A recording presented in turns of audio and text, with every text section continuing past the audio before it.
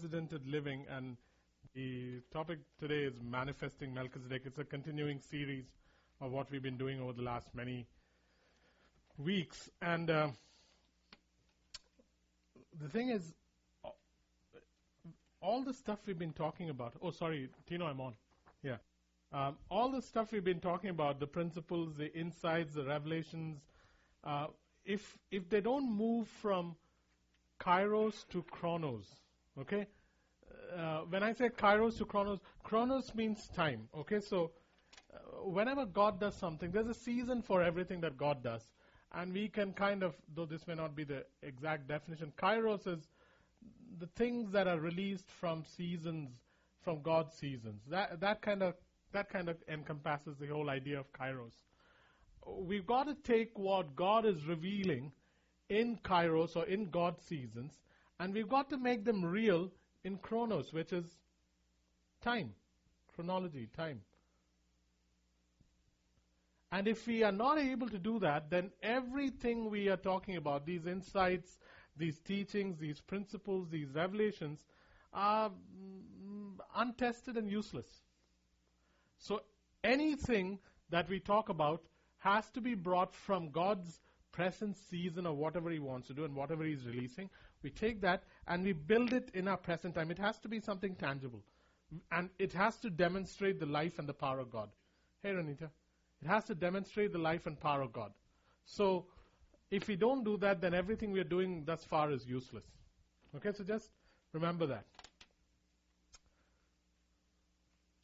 Thanks, Ryan. So we've been talking about, what did we talk about last week? Unprecedented living, what we were discussing last week? Jacob's ladder. We're talking about how to access things from the heavenlies and make them here on earth. See, as priests, we access the heavenlies. As kings, we execute whatever we see on the earth. As priests, we access the heavenlies. It says priests that we have an insight or an ability to penetrate the heavens and see what's happening there. And it says kings that we now execute it here. And we talked about this about 6 or 7 months ago, how we are priest kings here on earth. Revelation chapter 5 verse 10 says, He has made us priests and kings here on earth. Not in the future. Here on earth. Ryan is a priest king. Crazy. He's only 16 or 17. He's a priest king. And if he is born again, then he has, which he is, then he has the ability to access what God is doing in the heavens. And he has the ability as a priest to do that, because priests are allowed access into the very throne room of God. In the Old Testament, remember, when priests would come, they would not stay outside. The people would stay outside. The priests would go right into the Holy of Holies. Hey, Matt, good to see you right up front. So he would go straight into the Holy of Holies. The priest could do that. So Ryan has the ability to now go into the heavenlies, and God can show him what is happening. And then Ryan, because he's priest king, has now the ability to, here on earth as a king, establish what he's seen there. This is how it works. And basically, guys, priest and king are the two tracks on which, remember we talked about finished work? Everything God did is already complete, finished. There is a finished work called Marcus. There is a finished work called Acts 29. There is a finished work called the New Jerusalem, which we already are and which is yet to come. Everything God did is complete. But we don't see it yet, but it is finished. But for a finished work to come to pass, it runs on the tracks of priest and king.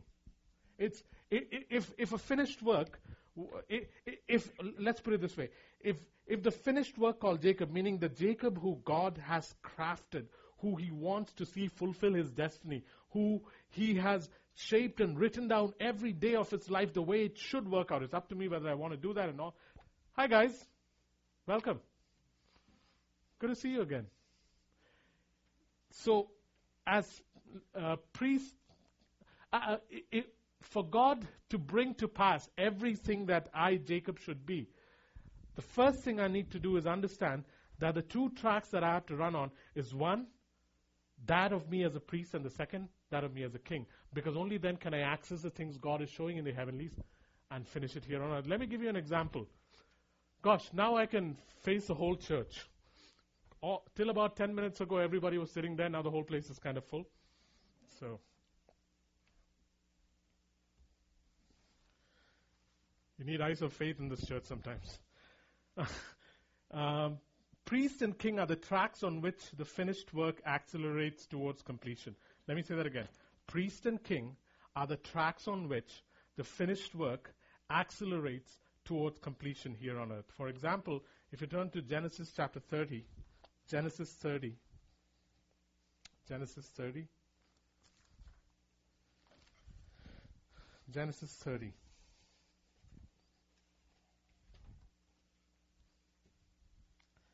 Genesis 3:0. And if you turn to verse 31 and 32.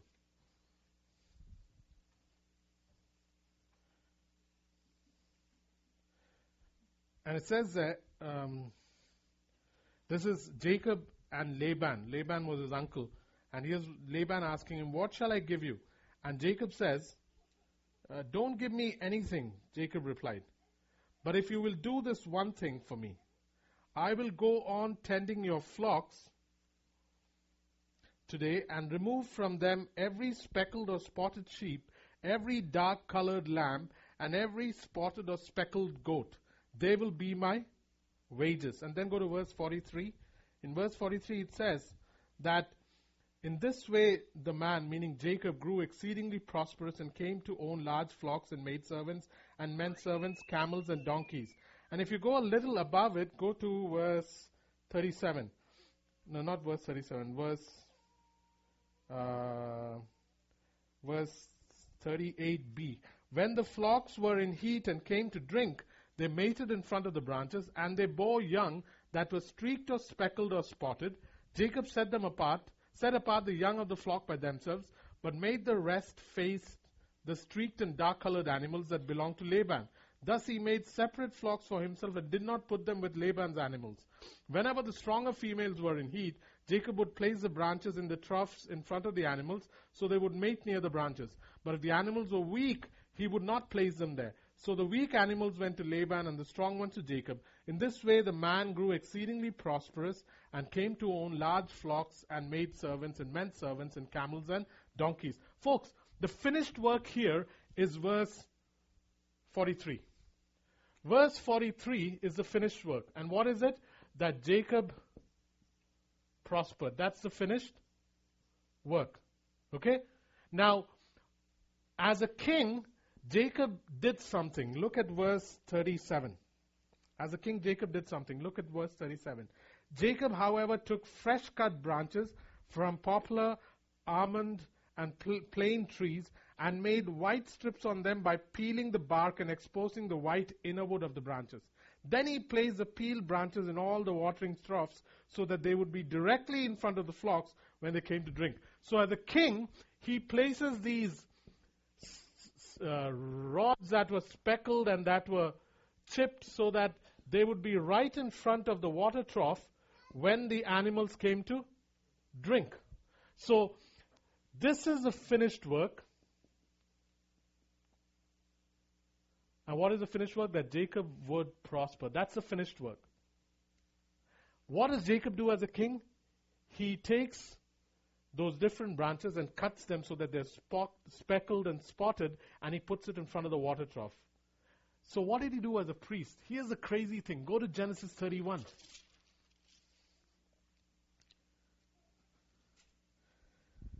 And it says there, in Genesis 31, verse 6, you know that I worked for your father with all my strength. Yet your father has cheated me by changing my wages 10 times. This is Jacob speaking to Rachel. However, verse 7b, however, God has not allowed him to harm me. If he said, the speckled ones will be your wages, then all the flocks gave birth to speckled ones. And if he said the streaked ones will be your wages, then all the flocks bore streaked ones. So God has taken away your father's livestock and has given them to me. And then in verse 7 to 13. Okay, keep going. In the breeding season, I once had a dream, in which I looked up and saw that the male goats mating with the flock were streaked, speckled, or spotted. The angel of God said to me in a dream, Jacob. I answered, here I am. And he said, look up and see that all the male goats mating with the flock are streaked, speckled, or spotted. For I have seen all that Laban has been doing to you. I am the God of Bethel, where you anointed a pillar, where you made a vow to me. Now leave this land at once and go back to your native land. Folks, in Genesis chapter 31, we find that Jacob accessed the heavenlies through a dream. And God specifically says, I am the God of Bethel. And Bethel was where he saw that dream with the angel ascending and descending on the ladder. So you see what is happening here. This is a finished work. The finished work is Jacob prospered. As a king, he had to do something, but before he does something, he has to see something.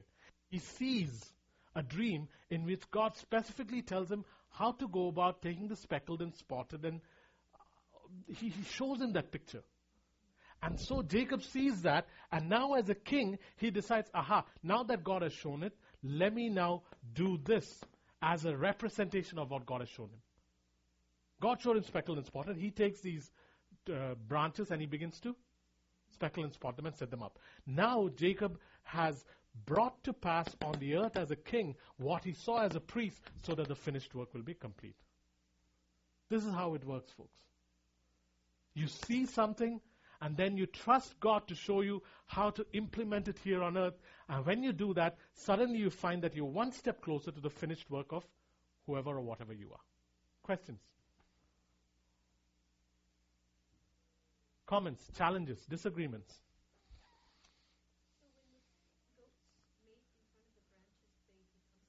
Yeah, it was just a God. What Jacob was doing was not some kind of magic that would say, look at these branches and start mating. No, it was a sense of putting here on earth some kind of a representation of what he saw in the heavens. It was more an action of faith here on earth, so that what was seen in heaven could now be shown symbolically here on earth, so that what God had said would come to pass. And this is what priests do. Priests see, meaning that you should do. You as a priest should see what God is showing in heaven, and then you do whatever you need to do here on earth, symbolically or in faith, and you will see a finished work happen. In everything this works, folks. Be it marriage, business, church, individual lives, this works. But I've got to know what I am seeing first. And as a priest king, Ryan and I have the ability to see what God is showing first. It works in anything. It works in training up your children. It works in taking care of your home. It works in business. It works in everything. In everything. How far does this symbolic representation on earth have to go before it becomes like idolatry? How the Israelites were worshiping the snake on the stick. This is, where it becomes Nehushtan. Yeah. I'd say, Matt, once you see something in the heavenlies, you will know how much to do in faith here on earth. You will just know it. Like for instance, I keep saying stuff like, one day I'll have whatever is required to distribute money, travel, do whatever, and have a surplus. I know that because I know it's a finished work. God has already shown it. So how do I go about now here on earth? Whenever I see what I know God wants me to have when He releases the wealth that is coming my way, I say, Father, I know you're pointing towards that. Thank you for that, and I'll keep an eye on for that. Or knowing that I'll stand before kings, because that's the finished work that has been spoken over my life. I make sure that whenever I'm traveling, I'll take one set of clothes that is decent to stand before kings. As far as like discernment for the church goes, like nearly every Job Road believer that had a vision thinks it's coming from God when it's really not. Yeah, but that's where priest kings have to learn how to discern. And we'll talk about how we can become. The whole point of this teaching today is to avoid exactly that, Matt. To avoid anything that would come in the way of you being a bona fide priest king who accesses the heavens and does things here on earth. Everyone here can be that. Because, like it or not, you are a nascent priest king. A nascent meaning something that you're born with. The moment you become a believer, you are a priest king. But it is veiled in flesh, and sometimes that has to be removed so that you can begin to walk in it. And the moment you walk in it, you begin to walk on those two tracks that will bring you to your completion, to the finished work of who you are. Just imagine the hundreds of people who are going to benefit from your life and my life when we walk as priest kings. Just imagine how the earth is going to benefit when you walk as a priest king. I'm talking about the earth, folks. I'm not limiting it to Vancouver. I'm talking about the earth. Imagine how the earth is going to benefit when I walk in the fullness of a priest king that I am. Christ walked in the fullness of who he was, high priest and king. Because he is a high priest and king, so we are priests and kings too, here on earth. This is reality. This is the truth. This is not theory. And the sooner we begin to grasp and understand this, the more we can walk in it, man.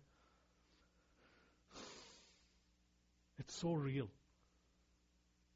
I remember some time ago, I'd be asking the Lord, so Father, what do you have to say about this? What do you have to say about this thing? This person asked me this question. What should I say to this person? At one point, I remember the Lord saying to me, Jacob, sometimes you use me like a phone booth, and you go into the phone booth with a 25-cent coin, drop it in, pick up the phone and say, so what about this? And you receive an answer, you put the phone booth back. He says, I don't want you to live like you're entering a phone booth. I want you to live like you are roaming around in a mansion and you're getting answers wherever. Why am I saying that to you? Guys, because priest kings, they don't go into a phone booth and drop a 25-cent coin to ask the Lord, what do you think about this? They walk in a mansion called, I am what I am. It is. But you begin to walk in answers, James. Yeah. Otherwise, what happens is God becomes a phone booth that you go into. But what if the earth is a phone booth? I mean, imagine a humongous, not phone booth. What if the earth is TELUS? Now you don't have to go to a phone booth. You've got all those connections right at the place. You begin to walk in a mansion called I am what I am. That's the name of God. And then everything that pours through you, that goes through you, begins to come from the very nature and spirit of God, because you don't live outside of it. So you don't have to take a step and say, I've got to pause for a moment, sing 5 songs, become holy, ask God a question, come out. We're not Superman going into a phone booth for a change of dress. We live that way 24/7. You begin to live in a mansion called I am what I am. That's his name. What I'm trying to say is we begin to live in God. So there's no need to go to God, because we are living in him or with him. Yeah. Folks, try to shift that and you will find that now someone could call you in the middle of the night and you will speak the wisdom of God. Why? Because you're living in the fullness of who you are as a priest and a king. There's a difference, folks. When it becomes your permanent lifestyle, then you don't have to switch into it. It's like Christ living the Son of Man and God. Yeah. At once. When the disciples would come and ask him a tough question, he'd say, just a minute, I got to go into my Son of God costume. Go into a phone booth, comes out with a cape and says, no. No, Jesus never did that. He always lived both as Son of Man and Son of God continuously.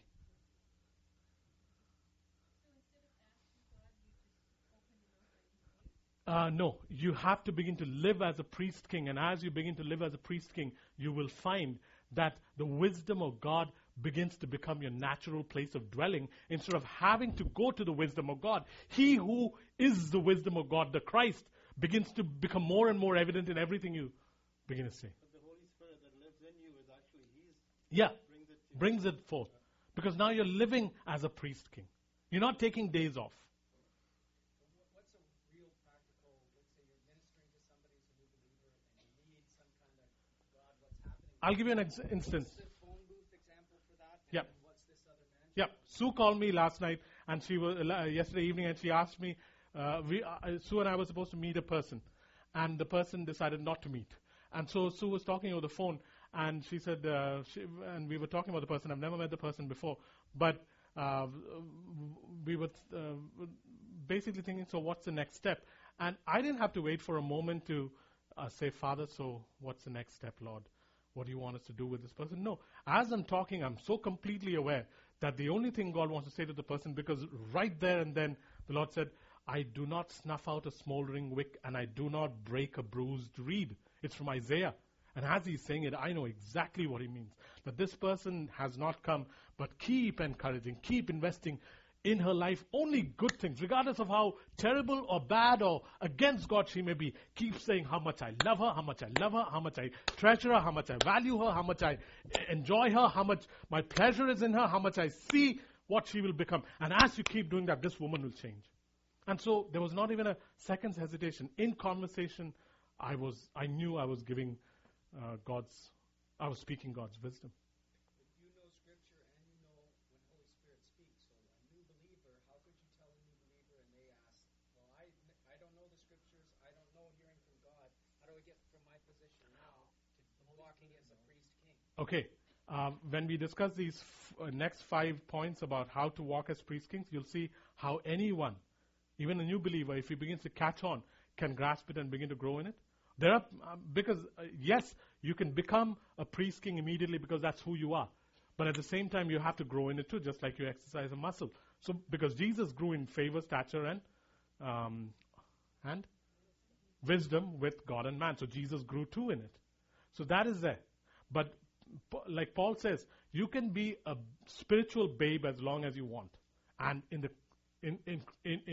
the kingdom of God, being a babe is not cute. It's just ridiculous. So you can have people who are 40 years as Christians who are just babies, or you can have one who's 2 years old, 2 years a Christian, and who's a champion. So that's how it works. And by the way, if you don't know Scripture, God can speak in language that would seem very, like he would probably say to a novice, hey, I don't butt out cigarettes. Instead of saying, I don't snuff out a smoldering wick, he could as well say, I don't butt out cigarettes. And the guy would understand immediately. He may not know it's from Isaiah, but God would convey the same thing. So he's able to convey scriptures quite easily. I'm not encouraging smoking, nor am I saying that cigarettes should be left unbutted, but that's another thing. Any questions, comments, challenges, disagreements?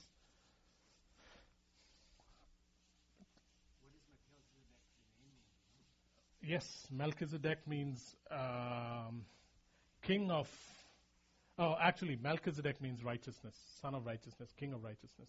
But he was the king of Salem and the king of peace and righteousness, in a sense of speaking. Is that the highest order of priests at that time? No. Melchizedek was a type of Christ. Folks, when I use the word, or whenever anyone uses the word, something is a type of something, what it means is it's a shadow of what the actual is. So when the Bible says Melchizedek is a type of Christ, what it means is Melchizedek is a shadow representation of what Jesus is. So it's a type. No, is a shadow, a type. Melchizedek was not Jesus Christ. He was a type of. Elijah is a type of John the Baptist. Because the Bible says, one shall come like unto Elijah. And that's John the Baptist. So Elijah was a type of John the Baptist. So that's the way. Moses was a type of Christ. Because Israel is told, from amongst you shall rise a prophet like Moses. So that's how it works. Any questions, guys, with regard to how it works in terms of seeing and executing, like Jacob? Okay. The king-priest nature is already in us, but can stay veiled in our flesh sometimes till we go to our grave, folks. I'm telling you, there are hundreds and hundreds of Christians dying who have died as believers, will go to heaven, but never discovered the awesomeness of walking here on earth as priest kings. That'd be terrible, man, to spend a life not realizing that or not living it out. It's already within you guys. But it's veiled in flesh. It's veiled in flesh. Can you see her baby? No. But do you know that it's almost like that? It's veiled in flesh, but you know it's going to happen. Just like Suhani, you know she's going to give birth. But can you see the baby yet? No. So priest king is already there within us. But it has to show. It has to make an appearance. And I want to take the life of Abraham to show you how the king priest makes an appearance. Now if you go to Genesis 14. Genesis 14. Genesis 14.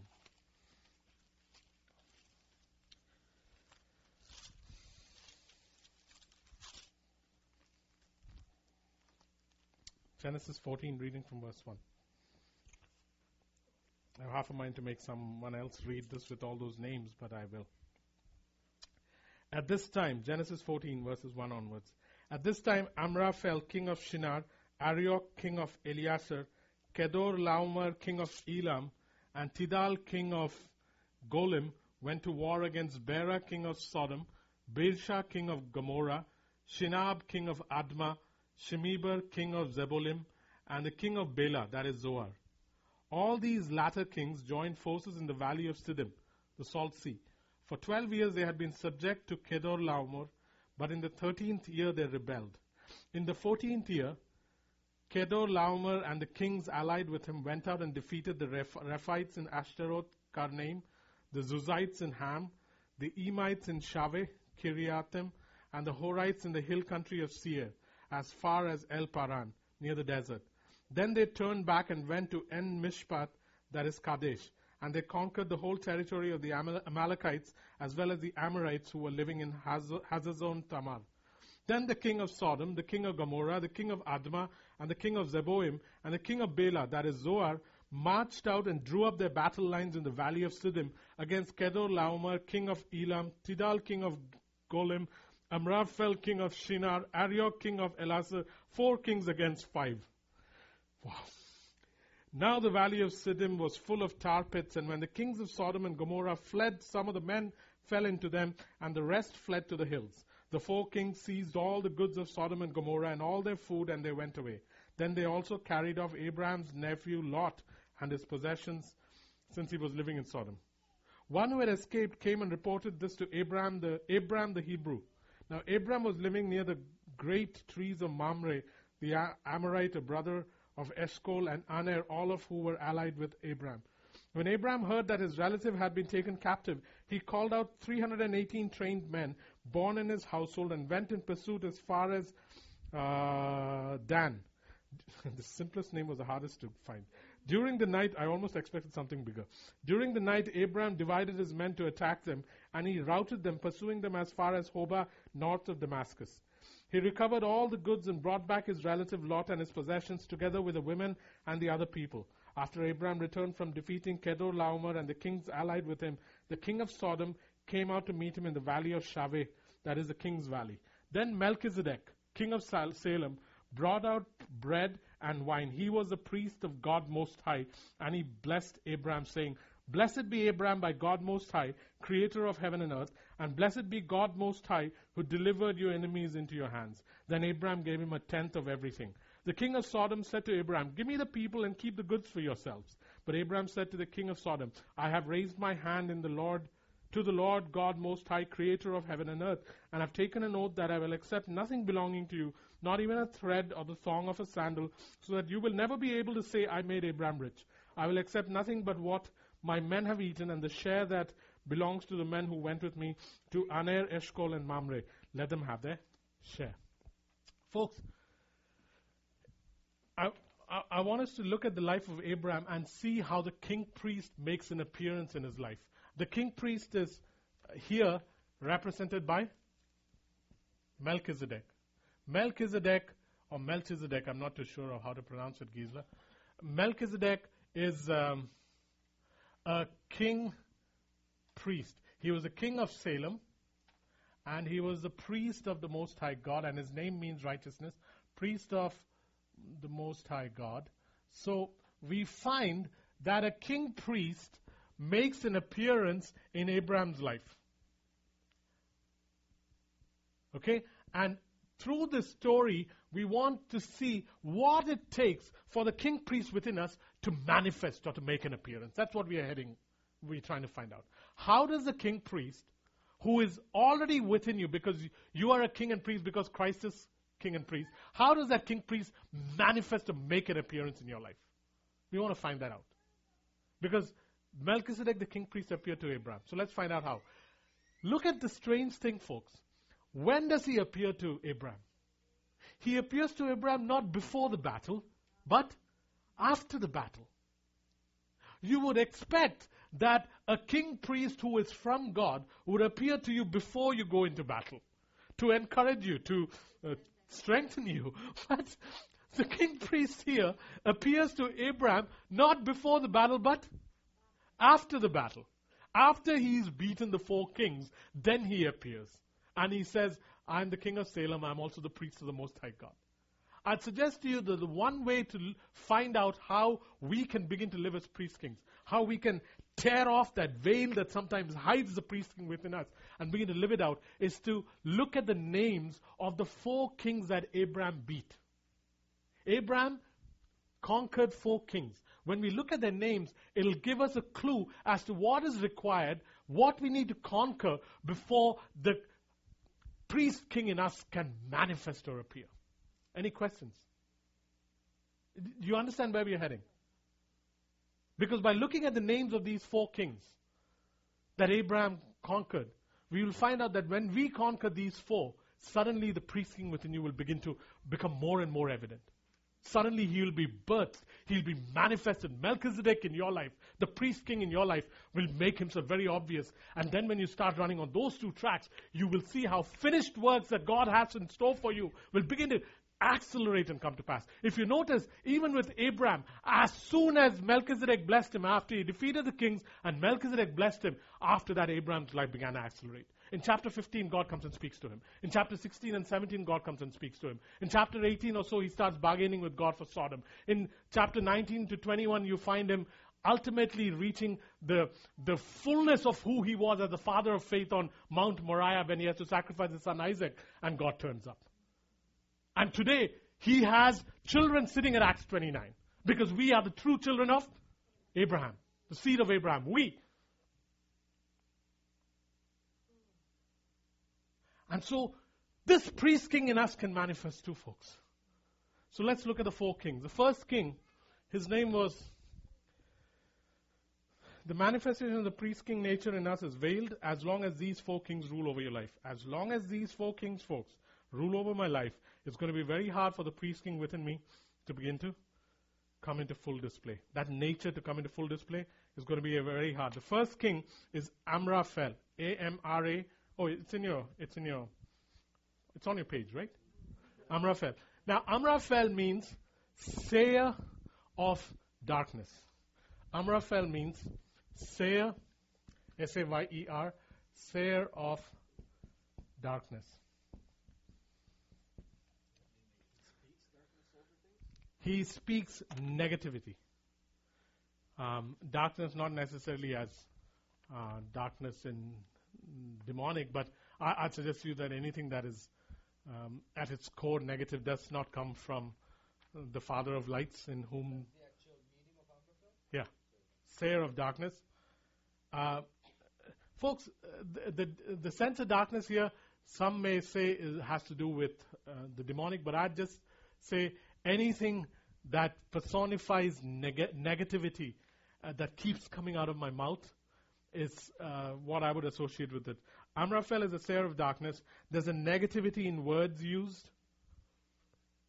There's a negativity in the manner words are spoken, because there are people who won't say things that are negative, but in the manner it is said, it carries tremendous negativity. And I'll tell you why it is important to beat this king. So the first one is remind me to buy another board this week. Amraphel means sayer of darkness, and personified by negativity in words spoken and the way it is spoken. So is it safe to say in a believer that would be manifesting if you're always thinking, I can't do it, I'm not good enough, I'm not important enough? I'd say it goes further than that, Matt. I would agree that that's part of it, where it's self-inflicted. But I'm saying that when we begin to speak it to others too, because eventually, if I'm a person who keeps talking negatively about me, I will see everything through a pall of negativity, and so it'll go out to others too. So, and this is important that you check in your life and my life whether this is happening. Negativity in words used and in the manner it's spoken. Criticism or fault finding. Criticism or fault finding. Anger.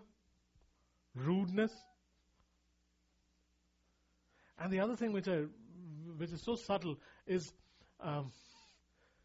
inducing fear in others through the words that you speak. It'll come from a very nice place, but it's like putting a gun to someone's head and says, if you don't do exactly what I tell you, God is going to curse you. Now, that came out very nice. It was a very nice counsel. But basically, I'm putting a gun to her head and saying, if you don't do what I tell you, such and such things will happen. It's still negative. Yeah, through words to control. And if this is a part of your character, then I'm telling you, a priest should carry knowledge on his lips. Malachi chapter 2 verse 7 says, God says, I want to find on the lips of a priest, I want to find knowledge. The knowledge of God. That's what I want to find. But when on the lips of a priest I find negativity, when I find fault finding, when I find constant criticism, when I find words that are spoken as if they're coming from me, but usually to control and put a gun to someone's head, then King Amraphel is ruling in your life, Jacob. And even casual talk will then constantly be lamenting the state of the church, the state of BC, the state of Canada, the state of the world. It'll always be negative. You run into people like that, man. I know someone so well who he came to Canada some time ago, but he's doing well. But every time you go to him, he'll tell you how lousy the country is, how lousy the people are, how lousy his job is. I've never seen him happy. Yeah, but he won't do that, Gisela. He won't do that. He'll never do that.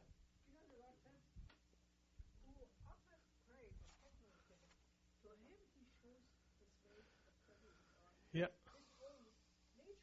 Yeah, true. Shows his glory to the one who, yeah. See, and I want to say that it happens outside of the church, so it's very easy for us to be saying the right words here.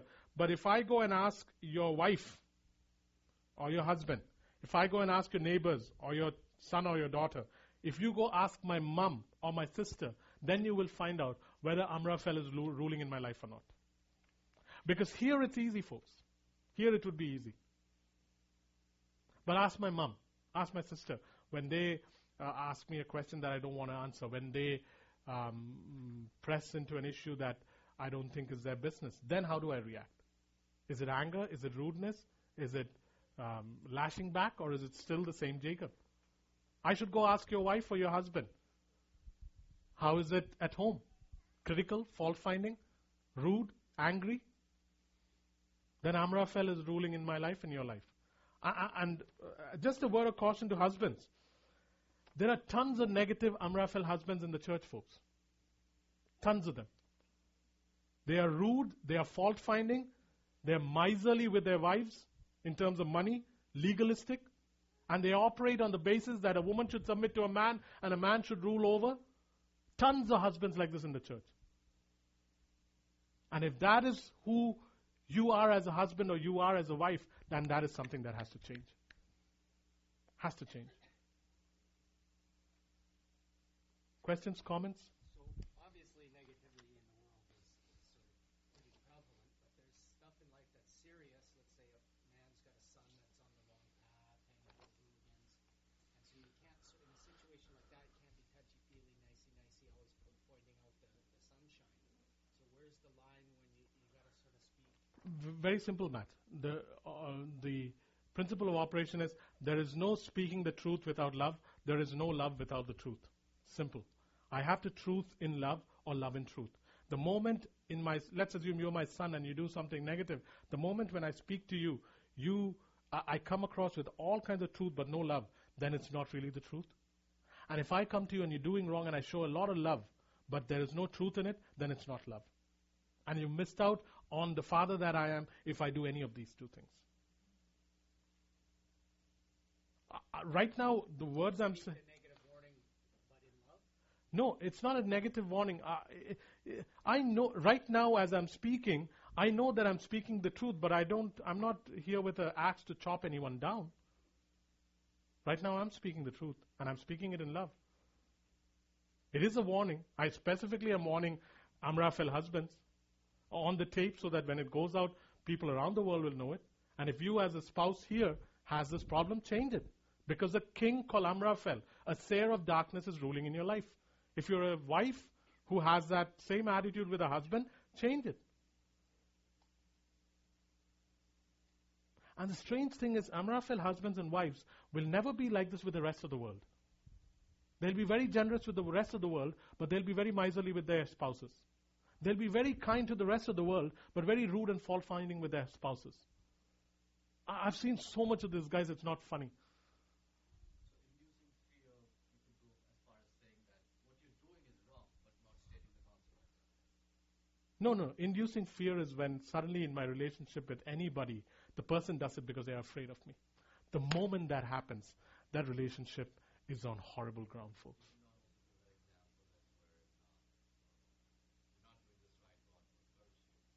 I'm saying that's wrong. That's wrong, but you can go as far as saying you're not doing right, but don't tell me. Oh, no. Saying consequences is not a problem. But when I do something to cause fear in Ryan, no, not fear. I'm not talking about God. In my relationship with Ryan, the moment fear enters James, that relationship is not true. If a wife does things because she's afraid of her husband. But you can correct the person and explain it to him what the consequences could be. Yeah, and that's what God did with Adam. Hey, Adam, tons and tons of trees. You can go and eat whatever you want. But that tree, don't eat it. And because if you eat it, you lose out on this amazing life that you have with me. Okay, just so you know. And he left him alone. There was no, don't eat. Because Adam didn't live in fear. If Adam lived in fear, he would not have sinned.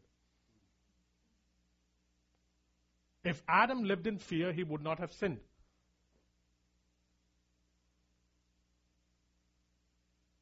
Folks, like I said, I hope I'm not wrong, and we'll talk about that at the end of the teaching. When someone asked me 4 months ago, what is the biggest strength of Acts 29, my response was, people are free to do what they want. Because that's how God is with us. Yeah, totally. That is surprisingly the biggest strength of Acts 29. People are free to do what they want. But we are putting in principles so that people will know how to live in the liberty of what they now have. Please, while I was doing this, I was thinking of my sister, and at times when she asks me questions that I don't want to answer, or when she challenges me on something that I'm saying is of God, and she says, but what if?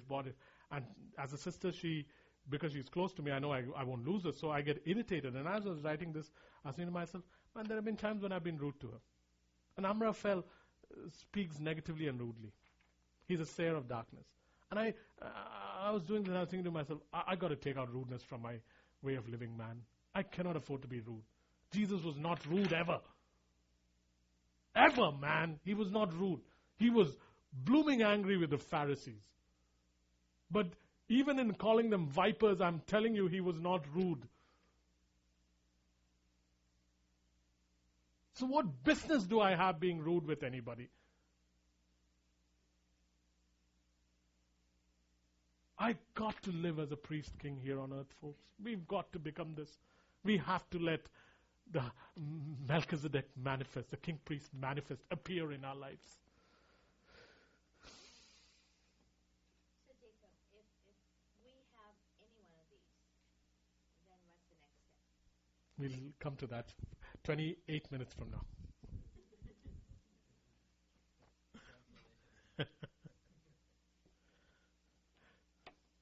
When Amraphel is active, the priest no longer has knowledge on his lips, and the king no longer speaks words of God's wisdom. If you go to Malachi 2:7, it says the priest should speak knowledge, and God should find knowledge on his lips. The king should speak words of God's wisdom. That's in Proverbs 16, verse 10. That the sentences that come from a king's mouth should be divine. Sentences as in decrees. And both those are undone. Folks, let me deal with what Sue asked immediately. How do we overcome this? I have the absolute ability to stop being rude, folks. No longer, before it could be, I would say 10 years ago I'd tell you to go pray, go fast, go read the Bible more. But now the answer is very simple. It is in my absolute control and ability to not be rude, because the only person that lives within me is Christ living in me through the union of my spirit and his spirit. That's all. It is absolutely possible for me to live this way. It is a deliberate decision, folks. And slowly, maybe once or twice or three times, the decision will be a struggle. After that, it will become a preference. Because I want to become like Jesus. And if that is my desire, then my rudeness will change regardless of the circumstances, folks. Jesus was not rude with his mother. Jesus was not rude with his brothers, even when they came to say he was crazy and they wanted to take him away and put him in a house for a little while. It is absolutely possible. You might say, but you don't know my wife or you don't know my husband. True, I don't. But, if you're married, you have more grace than me to handle that. You have it. But even then, if you come across a situation, your mind is different to answer. In a sense? Like, I don't know, the other day it happened to me, like one of the passengers, he had excess baggage, and we had to make it less, whatever we had mounted. And he went, he made less and all. He came and he banged his bag on the thing. I noticed that, and my boss noticed that also. And he said, I said, excellent, that's perfect. But his attitude was bang the bag on, Yeah. right? Yeah. So I just changed it because Yeah. it's a different thing. Yeah. Your personality changes, folks, as Christ is in you. Chris talks about other examples where at TELUS, people will call her, she picks up the phone and they rant and rave and use sometimes foul words. And before, she'd never respond, before she'd cry and stuff like that. Now even the crying is done. Because it's like Teflon. Not because she's grown harder, but the person inside her is softer. She can handle it. And these are all connected, folks. Criticalness, fault finding, rudeness, anger, they're all connected. At the end of the day, it's a preference. And it's only a preference if I want to become like the one who I keep talking about. Show me like George Bush the first said, where's the beef? Ariok. I'll sum it all up in the end. Ariok. Ariok is lion-like. The meaning of Ariok is lion-like. Lion. Lion-like. Lion-like. Ariok was another king, lion-like. What this means is it is possible as believers to displace the Lion of Judah with the defeated lion-like foe, seeing his footprints in all things instead of the hand of God in all things. Let me say that again. It is possible, especially for charismatic evangelical Christians, to displace the Lion of Judah with the lion-like enemy that we have called Satan. Where we begin to see in all things the footprints of the devil instead of seeing in all things the hands of God. I mean, I know this was my condition, where I would see the work of the enemy more clearly than I would see the work of God. And it would be based on perhaps one experience with the demonic, or perhaps a deliverance session, or perhaps even a school I attended. And so everything I do now would be based simply on experiential knowledge that I have. And so in everything I would see more the hand of the enemy than the hand of God. The problem with that is, as soon as you begin to see the hand of the enemy as more evident than the hand of God, you will do what Jesus said in Luke, I think he said, if you see a king who is stronger than you coming against you, if you have 10,000 troops and a king coming against you has 20,000 troops, what will you do? You will send out an emissary to meet him so that you can establish a treaty with him. Hezekiah did it in Isaiah 42 or somewhere. What he did was, he heard that a king was coming against him, so he sends the king a letter saying, what will it take for me to come into a treaty with you? And he pulls out of his treasury the temple articles to send to the king. Why? Because now you're beginning to see the footprints of the enemy more than the hand of God.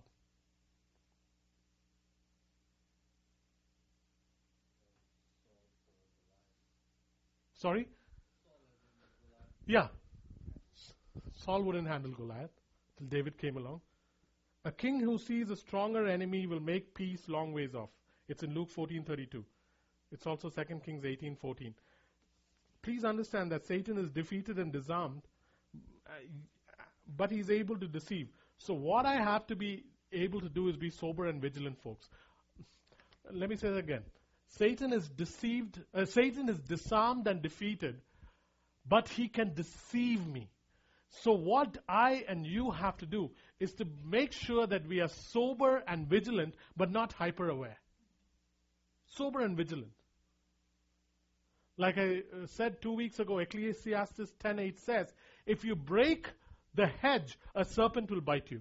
Meaning, if you break the boundaries, if you break the walls that you should stay within, and then go, a serpent will bite you. But if I don't transgress the boundaries that I know I can operate within, then as long as I'm sober and vigilant, I'm saying to us folks that we do not need to watch out for the footprints of the enemy, because we'll see the hand of God evident. I was talking to some people from this church, and I was saying to them that purity is what intimidates Satan the most. Purity intimidates the devil most. Your sanctified life is your security. A sanctified life is your security. The more I decide that I will be pure, the less the enemy has any hold upon my life. Purity intimidates the enemy. It's the easiest way. Always turn it up a notch. It's in Isaiah. It's in 2 Kings 18, verse 14. Oh, no, it's not. It's in. Shucks, I don't know where it is. I don't know. But he does it. I don't remember. It's in Isaiah. I don't know. It's in Isaiah.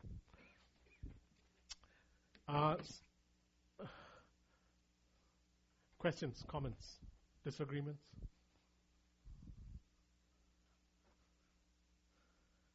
As long as we do not break the hedge, a serpent will not bite us. My purity intimidates the enemy. Satan is defeated and disarmed, but he can deceive.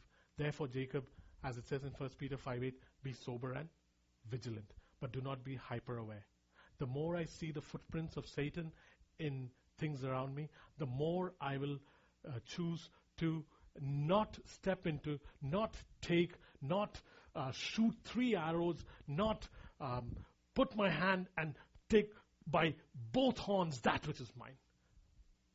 Because once I begin to see Satan in things around me, I suddenly realize that the enemy is stronger. One of the biggest changes in my life over the last 3 years is that I see the hand of God more than the enemy.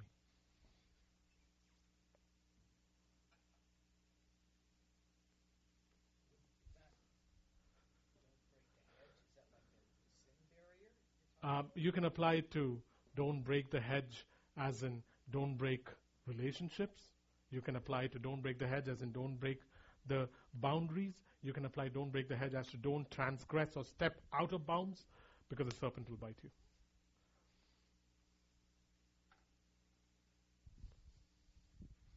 Questions, comments? Does anyone want to make up for Diana's absence?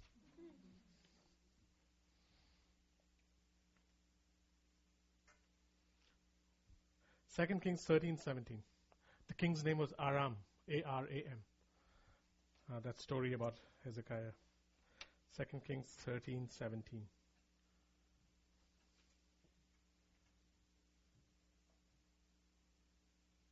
The next one. The next king's name was long.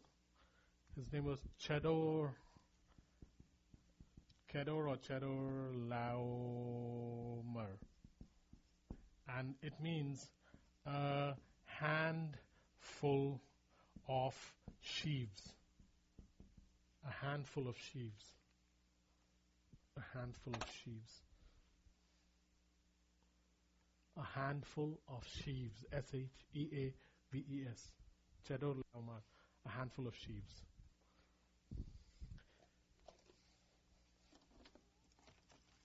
This king represents a poverty mentality. A handful of sheaves is just whatever he does, there's only a handful of sheaves. There's not much. It represents a poverty mentality. A poverty mentality. And there's some of the guys who tried explaining this name say that there's a generational sense to this name. So it might be a name that came down generations. So it's a poverty mentality and it carries a generational sense. Chedorlaomer means a handful of sheaves, and it basically portrays a poverty mentality, and it may be something that carries a generational sense. And the strange thing is, it was Chedorlaomer who actually led the other kings. I found that fascinating, that this is the king who led the others, which then shows that there's power in this character if it begins to wield in my life. I would think that these bunch of guys should be led by Arioch, who's lion-like, or one of those other guys. But his name is a handful of sheaves, which carries a sense of either mediocrity or a poverty mentality, really. And he's the one who led all these kings into battle. So if this begins to show in my life, it begins to have tremendous power. And let me explain what it is. When this character comes up in my life, and it has, folks, this was a very strong nature that I had when not when I became a Christian, years after I became a Christian. This was one of the things that I had to battle against most. What it'll be characterized with is low sight, as in you won't aim high. It will always be low. Low sight. I believe there's some kind of a deer in Africa. It's a variation of a deer. And the way they capture it is fascinating. It can leap 30 feet and, I know I'm exaggerating, but 6 feet in the air kind of a thing. But somehow, if you put a fence at the eye level of this deer can't jump. Because as long as it sees the fence, it is incapable of jumping. But if you take away the fence, it'll go. It'll go like crazy, man. It can jump over a 2 feet, 3 feet fence easily. But because the fence is at eye level, something happens in its mind. So how farmers catch this animal is when they see the animal, they somehow drive it into an enclosure. And once they drive it into the enclosure, they know it's caught, even though it's fully capable of scaling it. Low sight. Mediocrity.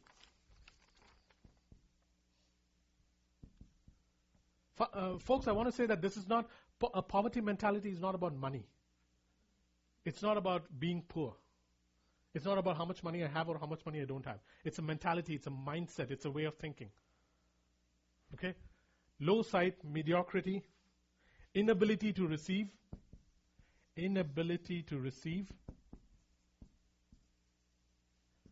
hoarding, H-O-A-R-D-I-N-G, in lack and in plenty. Hoarding in lack and in plenty. Hoarding in lack and in plenty. money driven,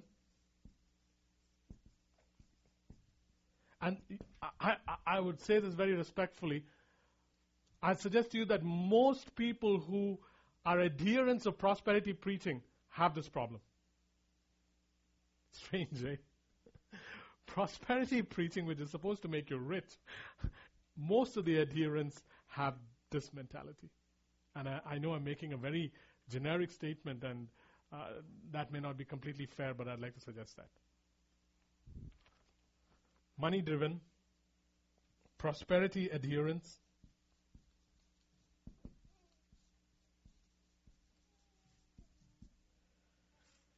despising the Joneses. I'll explain that. Despising the Joneses. I'm not talking about Joan, I'm talking about the Joneses.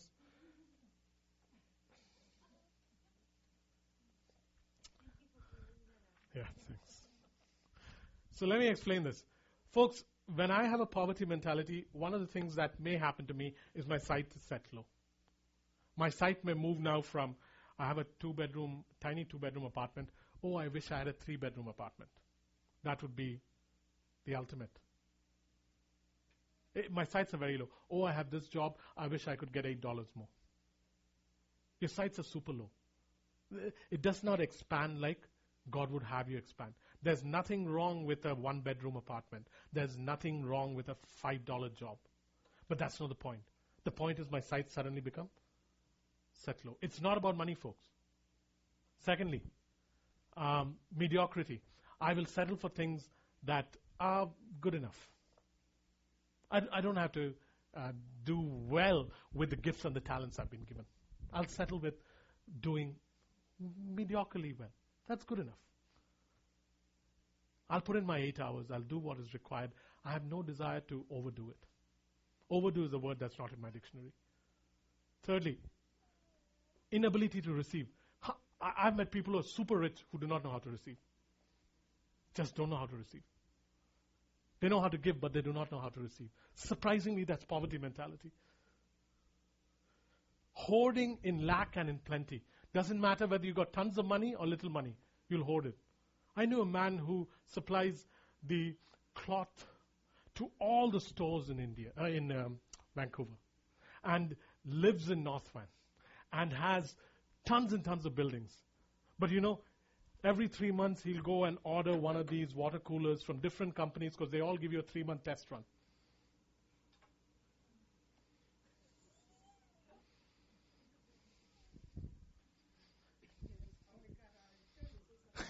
That's how he got all his buildings. But you see, at the end of 3 months he would return so that he can now go to another company.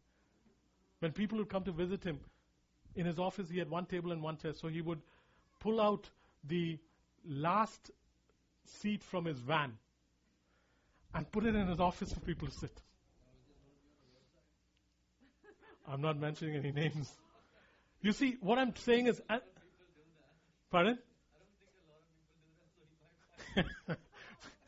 Hoarding in lack and in plenty. This is a poverty mentality. Tons of money. He's one of the wealthiest persons I met in this part of the world. Money driven. Suddenly, everything you do is driven by the need to money. Prosperity adherence. These are the people who I would suggest to you are prosperity adherents. I won't explain that much more. Despising the Joneses. This is an odd thing about poverty mentality. What happens is you have some kind of a dislike towards anyone who is doing well. You're not happy at someone else's prosperity. It's an odd thing. You go into a house of someone who's doing well and you'll say, well, these people are not godly. Look at their house. Or you see someone who's got a good car and, boy, that money could have been given to the poor. Judas thought like this too. Yeah. It's a poverty mentality, folks.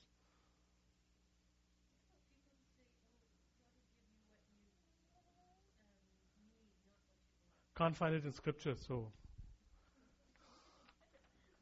it's one of those pet phrases, do your best and God will do the rest. That's also not in scripture. Shut the door and God will shut the door, shut one door and open the other door. Not in Scripture. Yeah, could be Sound of Music. Yeah.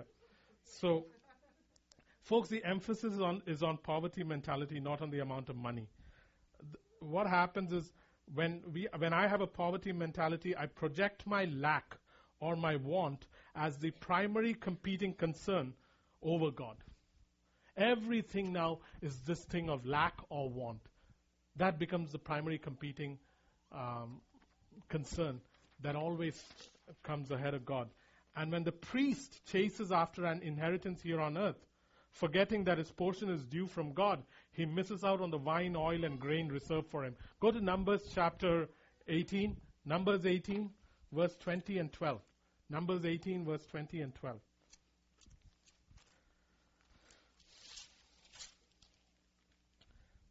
Numbers 18, verse 20. Numbers 18, verse 20. And here's what it says. The Lord said to Aaron, you will have no inheritance in their land, nor will you have any share among them. I am your share and your inheritance among the Israelites. Now go to Numbers 18:12. I give you all the finest olive oil and the finest new wine and grain that they give the Lord as the first fruits of their harvest. What God is saying is, guys, you are priests who are serving me.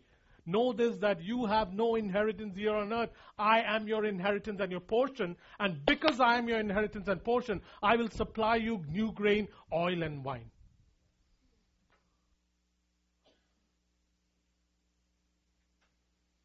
It is vital that this be broken off our lives, folks. Because as long as this is there, it's almost impossible to come out and live a lifestyle that's different. Impossible.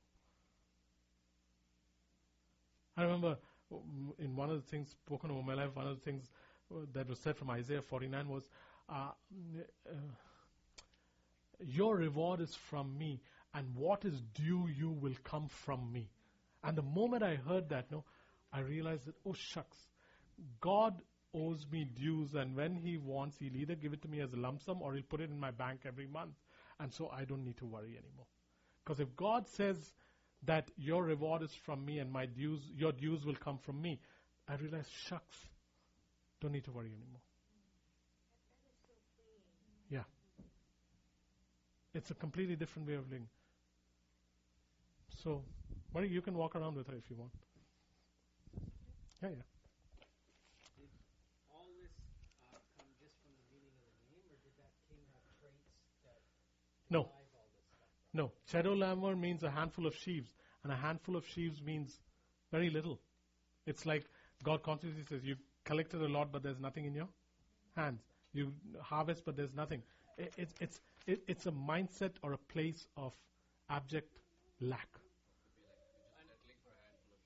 Settling for a handful of sheaves. Understood, but that this is quite involved in stuff. So is that coming just from his name, or was that king, did he steal things? Or No, it's coming from his name. He must have been a rich man. So It's coming from his name.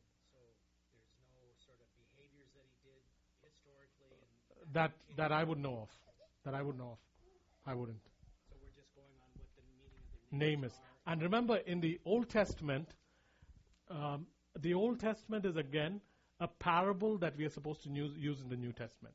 Everything in the Old Testament is a story or parable that we derive out in the New Testament. Therefore, names in the Old Testament are super revealing.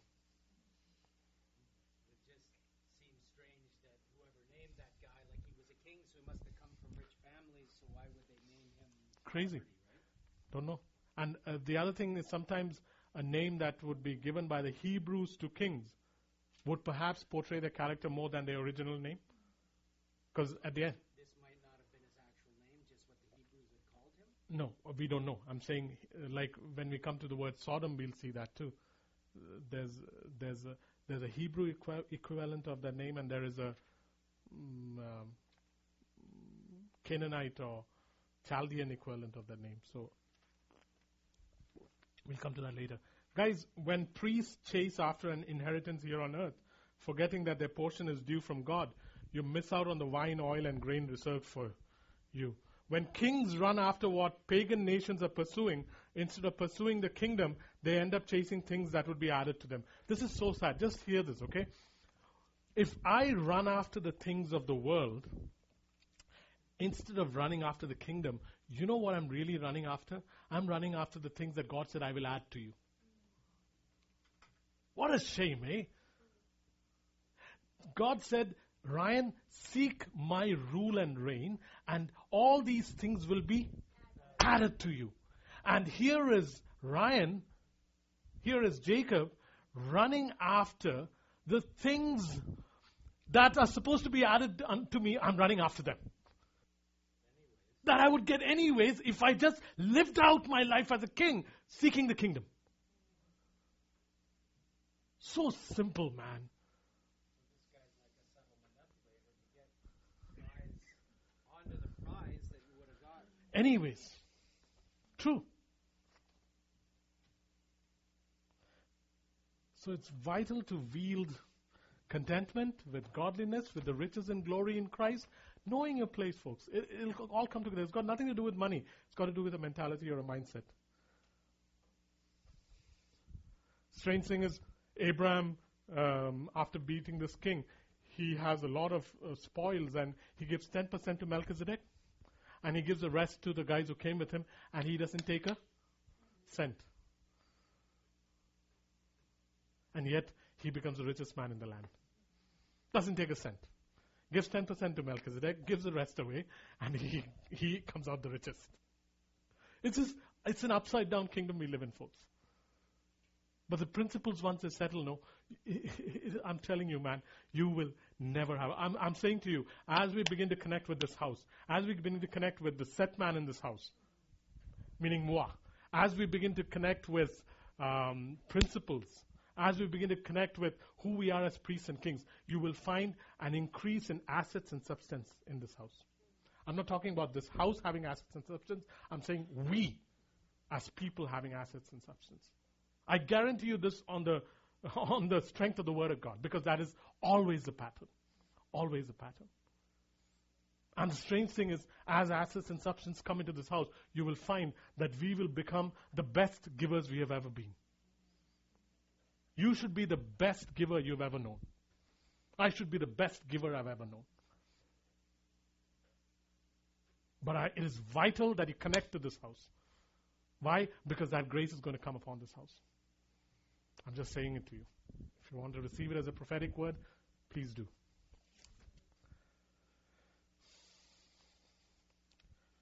Questions, comments? This king was the guy who led everybody else, strangely. Questions, comments, agreements, disagreements, challenges? Go ahead.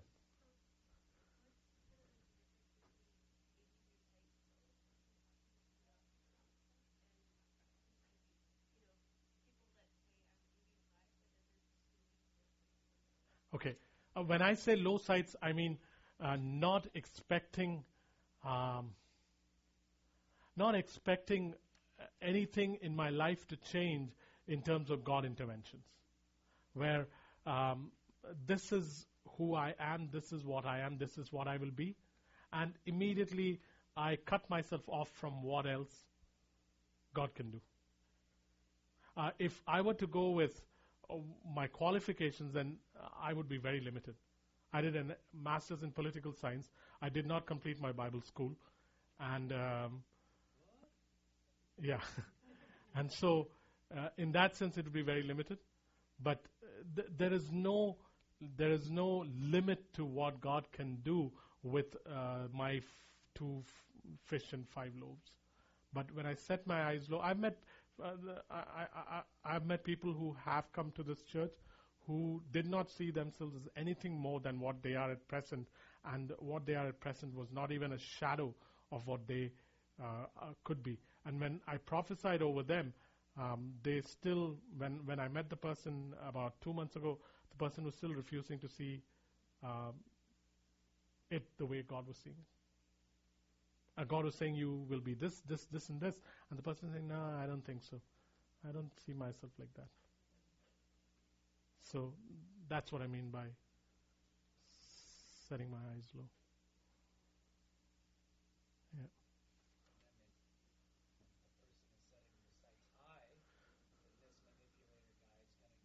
No, I set my eyes high on the star that God wants me to hitch my wagon to. No, no, no. I set my eyes high on, like Paul says, I grab that which God is grabbing a hold of me for. So I set my eyes on the finished work that God is showing me.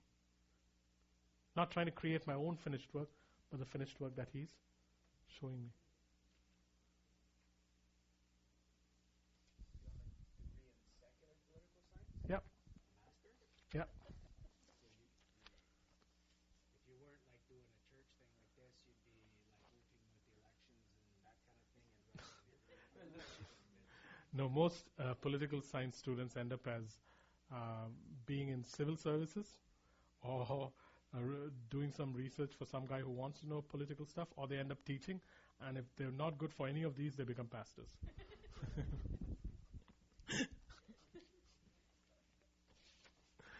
Moving on to the fourth king. The fourth king is tidal, Tidal, and it's not a detergent. Tidal means king of a foreign race. King of a foreign race. Tidal means king of a foreign race. King of a foreign race. Tidal means king of a foreign race or nation. Race or nation. That's what it means. Folks, the intent of this king is very simple. We've talked about this at length for 4 weeks in the past. The intent of this king is he's a ruler who wants to make us subjects of Babylon. He's a ruler who wants to make us subjects of Babylon. And we talked about Babylon for 4 weeks, about 4 months ago, 3 months ago. He's a ruler who's intent on making me a subject of Babylon.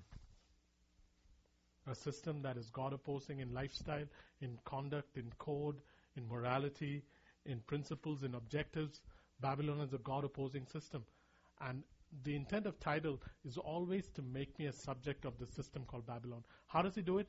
Very simple, folks. And this is so pertinent to our lives and to Christianity as a whole. He does it, one, through affecting my sexual standards. He affects my sexual standards. What I mean by that is, he tries to affect my sexual standards. And by that, I mean trying to lower my tolerance for what is moral and pure and what is not.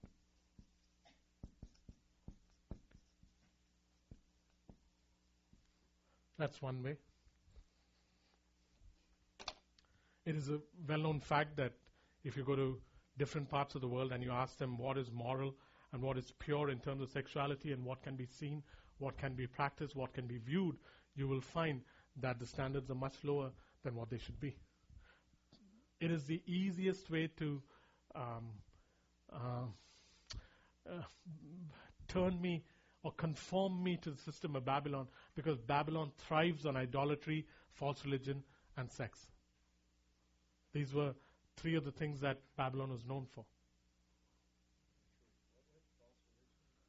Idolatry and sex. It affects my sexual standards, particularly in terms of what bombards my senses. And so I lower my standards, and as I lower my standards, I break the wall or the hedge, and now the serpent can bite me because my purity does not intimidate the enemy anymore. The enemy can now intimidate my purity because I'm letting it go. And please remember that you are a priest first and then a king.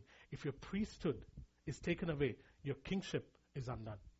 We talked about this many weeks ago, that your kingship is built on your priesthood. And a priest is called to be holy. If you take away my priesthood, then it's pointless trying to live here as a king. That your kingship is built on your priesthood. And a priest is called to be holy. If you take away my priesthood, then it's pointless trying to live here as a king.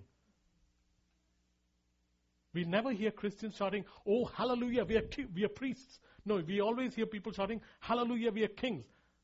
But the first thing that we have to shout hallelujah about is that we are priests first. And it's on our priesthood that kingship is built. And just like in the UK, if royalty marries commoners, a commoner, then the royalty is no longer royal. He does not have right to the throne. That happened to some prince. I don't remember which one. It's the same way. The second way that title tries to affect me is it tries to affect me through power and pride using recognition. 2, affects me through power using recognition among people. Because once that happens, pride kicks in. That's the second way I'm affected by Babylon. One of the philosophies of Babylon is make a name for yourself. That's the philosophy of Babylon. Make a name for yourself at any cost. And so one of the ways title affects Christians and completely destroys their ability to live as priest kings is that they give a person a sense of power or a sense of upstanding based on how you are recognized by the world or by your peers. And once it becomes insidious, what happens is you're undone. Acts 29 has to be careful about it because we're doing well. Jacob has to be careful about it because recognition will come. And when that happens, it'll test you. The message puts it this way. 15 minutes of fame will test who you really are. One of the things we have to learn to do, and I was thinking of it just yesterday, is whenever we do a job well, and it's really good, and people are telling you it's good, and you know you've done a good job, immediately let go of it. Don't savor it. Someone told me this years ago, but I still haven't. It's not my reflex now. It still is something I have to practice. I was at a place yesterday where I had to MC and do worship, and I did a brilliant job. And I know, absolutely no modesty. And people came up and said, "Oh, great Jacob, great Jacob." And I realized that when I went home, every now and then I'd recall how well it went. I'd think of some of the really smart puns that I came up with right at the moment. And I found myself savoring it again and again and again. And suddenly, out of the blue, I remember this pastor telling me, "Jacob, once you do something and it's good, let go of it. Do not go back and taste it." Yeah, don't do it. Don't do it. It's the same as when you sin, you walk away, right? Yeah. It should be the same. Same with, because at the end of the day, amazing grace, how sweet the sound that saved a wretch like me. I'm not saying look at yourself as a wretch, but understand that everything in my life is sheer grace. Sheer grace.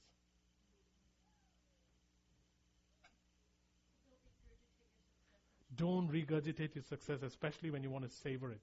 Because anything that comes back into your mouth from your stomach, as tasty as you think it is, it's not. Hey, that was a revelation, Lord. Third way I'm affected by title, and that is intense godliness,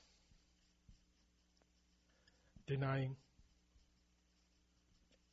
any power, which is another way of defining legalism.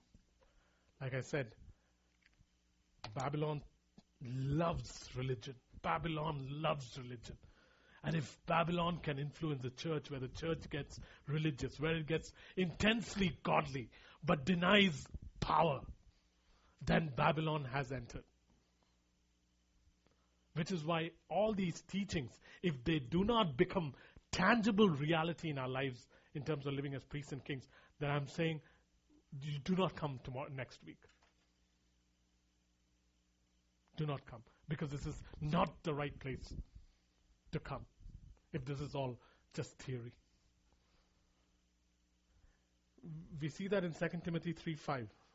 Paul is writing to Timothy and he says, "You'll meet tons of people, Timothy, who will be very godly, but their godliness will deny the actual power of God." They'll just be godly, but there'll be no power showing. That's another way that title affects us. Legalism, where I'll say, "Matt, this is not the holy way to sit. Please put your feet down." And that becomes intense godliness. But what did I achieve through it? It was a show of godliness, but there was nothing in it. So he sits like that. It doesn't make him any more reverent. Nothing happens. You find it in so many. I mean, I've been in churches where that's the way it is. I was at a meeting a while ago with the other week or so, Mm-hmm. and in the middle of worship and stuff, there was really like Christian and holy and reverent and godly, but as you say, but there's no sort of power there. So is that sort of the same thing, that they keep them, they're actually doing the right thing, but there was no manifesting, their lives weren't changing? Yeah. Really? It has to come back to life. When I say power, I don't mean supernatural stuff as in people falling and all this stuff. I'm talking about my life should begin to display Christ. You should begin to see more and more of the nature and the person and the stature of Christ in me. Not necessarily that if I touch someone, someone falls. Not necessarily that lightning comes inside the room.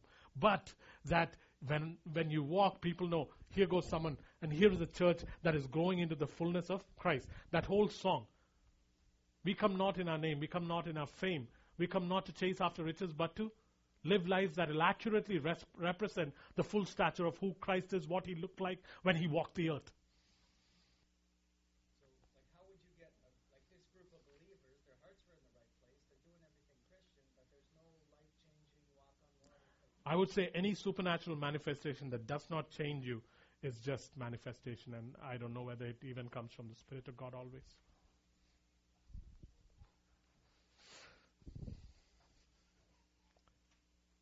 Folks, the last thing that I want to touch on before we leave is there was another king that did not have to be overcome, but that met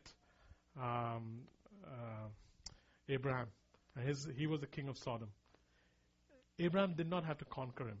But after he conquers, as he's coming, there's this king called the king of Sodom, and the king of Sodom comes up to him, and he comes as a friend.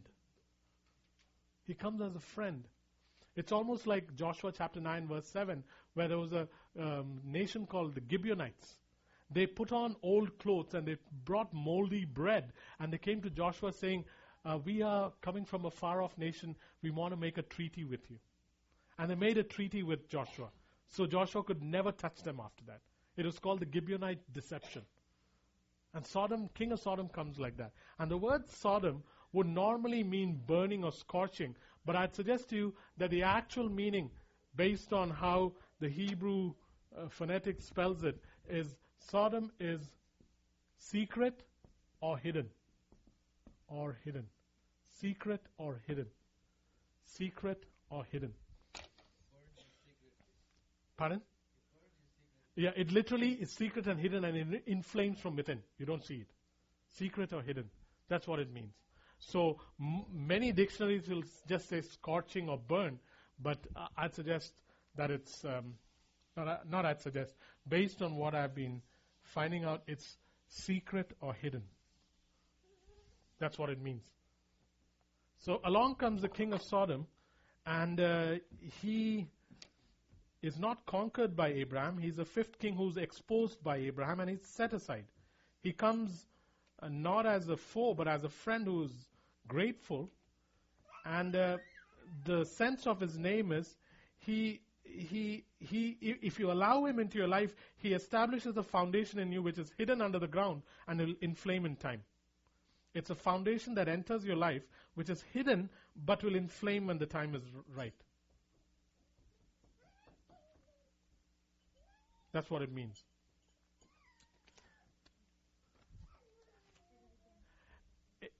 The king of Sodom, if I allow the king of Sodom into my life, what will happen is he will enter my life and then get into my life, and at the right time, he'll begin to be hidden, and then he'll come out like this. Now that I've explained that properly. Just had to do that. I felt like doing that. Sorry, Sue. Notice that he comes not as a foe, but as one who is grateful. And then once the foundation is penetrated, it's like a Trojan horse. It inflames in time. One of the ways this happens in your lives and mine, this is just one of the ways we've talked about, and then I'll talk about the final way, is that defective alliances with people, with set men,